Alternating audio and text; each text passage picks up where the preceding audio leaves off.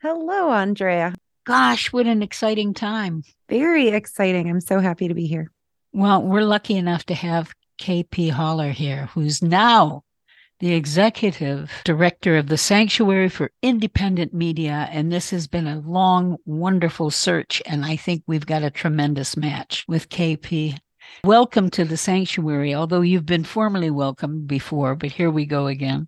I am so excited. I learned a lot about you, but I always think it's more interesting what someone believes is an important aspect of their life, what has brought them to this place right now where we are as the executive director of the Sanctuary for Independent Media. It's quite a move. You've been with Albany Barn for a number of years and done so many other things, but what brought you here? What enticed you to come and join us? It was an interesting path. I left Albany Barn at the very beginning of 2022.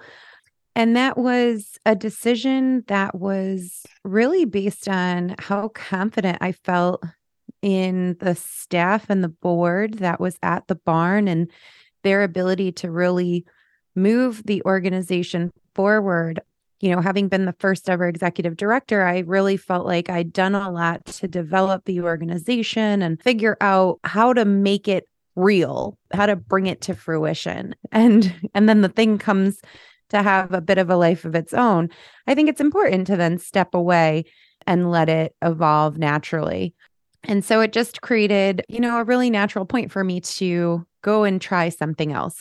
I have a background in human resources. And so I was doing some human resources focused work, was fulfilling in some ways, but I really missed the creative element. I missed being in community with creative folks. And so I wasn't necessarily looking, but I happened to see the posting for the executive director role, and I had a fondness for the sanctuary and some familiarity for its founders and the work of the organization and the sort of artists and organizers who brought it to fruition. And so I said, I feel like this is something I have to throw my hat in the ring for. Well, it's interesting because you say you were doing human resources, but I had the feeling that you did a lot of work in the arts. That as a creator in many aspects of the arts, isn't that your background as well? It is. So I'm a product of the Sales School of Fine Arts at Schenectady High. And so I have been a lifelong lover of music and theater and dance and visual art, though I don't have a lot of skill in that.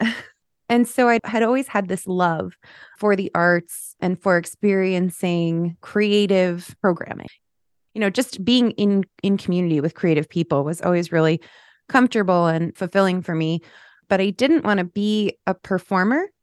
So I went away to college and sort of decided to take a left-hand turn and lean into my aptitude for math and science.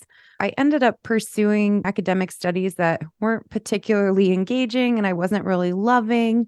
And that's sort of how, in a roundabout way, I became connected with the Albany Barn, because in my sort of social life in college, I was thinking about student philanthropy and how can I do something more impactful? How can I get engaged with something that's really going to have some legs and to do something more than, raise a couple $100s for a big charity or something like that. So I came across this profile for the Albany Barn on MySpace, and I read about this intention to create a space and infrastructure that would support artists in their craft. And I thought, oh, I never even knew that was a thing that you could do with your life, but that's the thing I want to do. You hit on something there which I really wanted to explore. Administration, production, or development. It's such a creative thing to do. Appreciating the arts and being able to use that imagination and creativity and bringing out the best in people and developing things and being aware and conscious of what the culture and the society needs is such a creative thing to do. And I think people underestimate the amount of energy and imagination it takes to put something like this together. Absolutely. Ideas are wonderful. And I always get so excited by other people's ideas.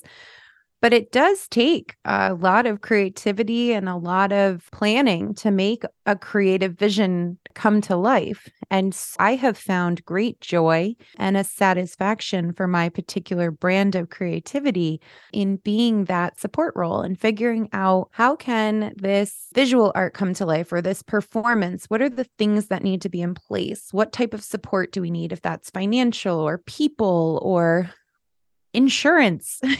There's all kinds of things that are these unsung heroes of every production you see, every exhibition that you view has all of this back end stuff to it that is so often just totally overshadowed. And certainly as a young person, as I was trying to decide what to do with my life, until I came across the Albany Barn, I had no idea that that was a role people played. I thought you either became an artist or you became an art teacher. And neither of those were really my thing.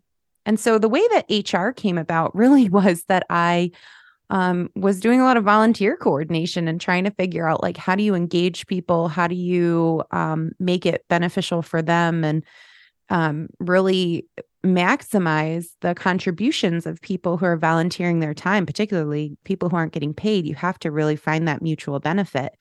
And so that's where the study of HR really came in. And while I was volunteering with the barn, I worked in an HR department for a mid-sized nonprofit that was pretty progressive and really did a good job of training people and thinking about its employees and how to have them have the best experience at work, but also how that translated into the best outcomes for the people who are being served by that nonprofit. And so I just kind of fell in love with that as well. Also, as somebody who struggled to figure out what my strengths were and how to turn that into a career, really learning how to do that for others from the administrative side of things. So this mix up of HR and love of the arts played really nicely into my time at the barn, which was really about helping artists to connect their creative endeavors with a sustaining career. It's going to be exciting here at the sanctuary for you, because I've just been reviewing over the past 20 years of the sanctuary's events pages and what they've done. And I was astounded at the variety of international artists of film, dance, painting, creating, television, recordings, audio, amazing amount of across the board arts that we present at the sanctuary. It's really going to be exciting to see how we can even build on that some more. And like, the foundation is there. It's going to be quite a wonderful adventure, I think. Absolutely. This campus of facilities here at the sanctuary is like a curious and creative person's playground. There are just, I love it. That's so true. This unfolding and evolving mission that really could seem so complex and almost insurmountable if you just took it at face value. The leveraging art and science and participatory action to promote social and environmental justice and freedom of creative expression, like, that's so all-encompassing. It can almost overwhelm. And if everything here was happening in this really siloed way where art and technology and media and science didn't talk to each other and didn't play in the same sandbox and didn't intersect and overlap, and one didn't become a tool for the other, it would be absolutely an insurmountable task to deliver on all of that. But that's what's so wonderful about this place, is that the folks who have been driving it forward have really figured out how you can use science for the purpose of discovery and then take what you've discovered and express how you feel about it, or take action based upon what's been learned to really impact meaningful change, to share a story or to change a narrative. And it's all so intermingled and it all is so complementary, that one thing really isn't happening without an interaction with the other programs and facets of the sanctuary. And so for me, somebody who thinks in big pictures and in sort of interconnected networks of things, this is really something that I'm so excited to wrap my arms around, to really put my best foot forward and best effort into continuing to build upon this really tremendous legacy. This has been Andrea Cunliffe speaking with KP Holler for Hudson Mohawk Magazine.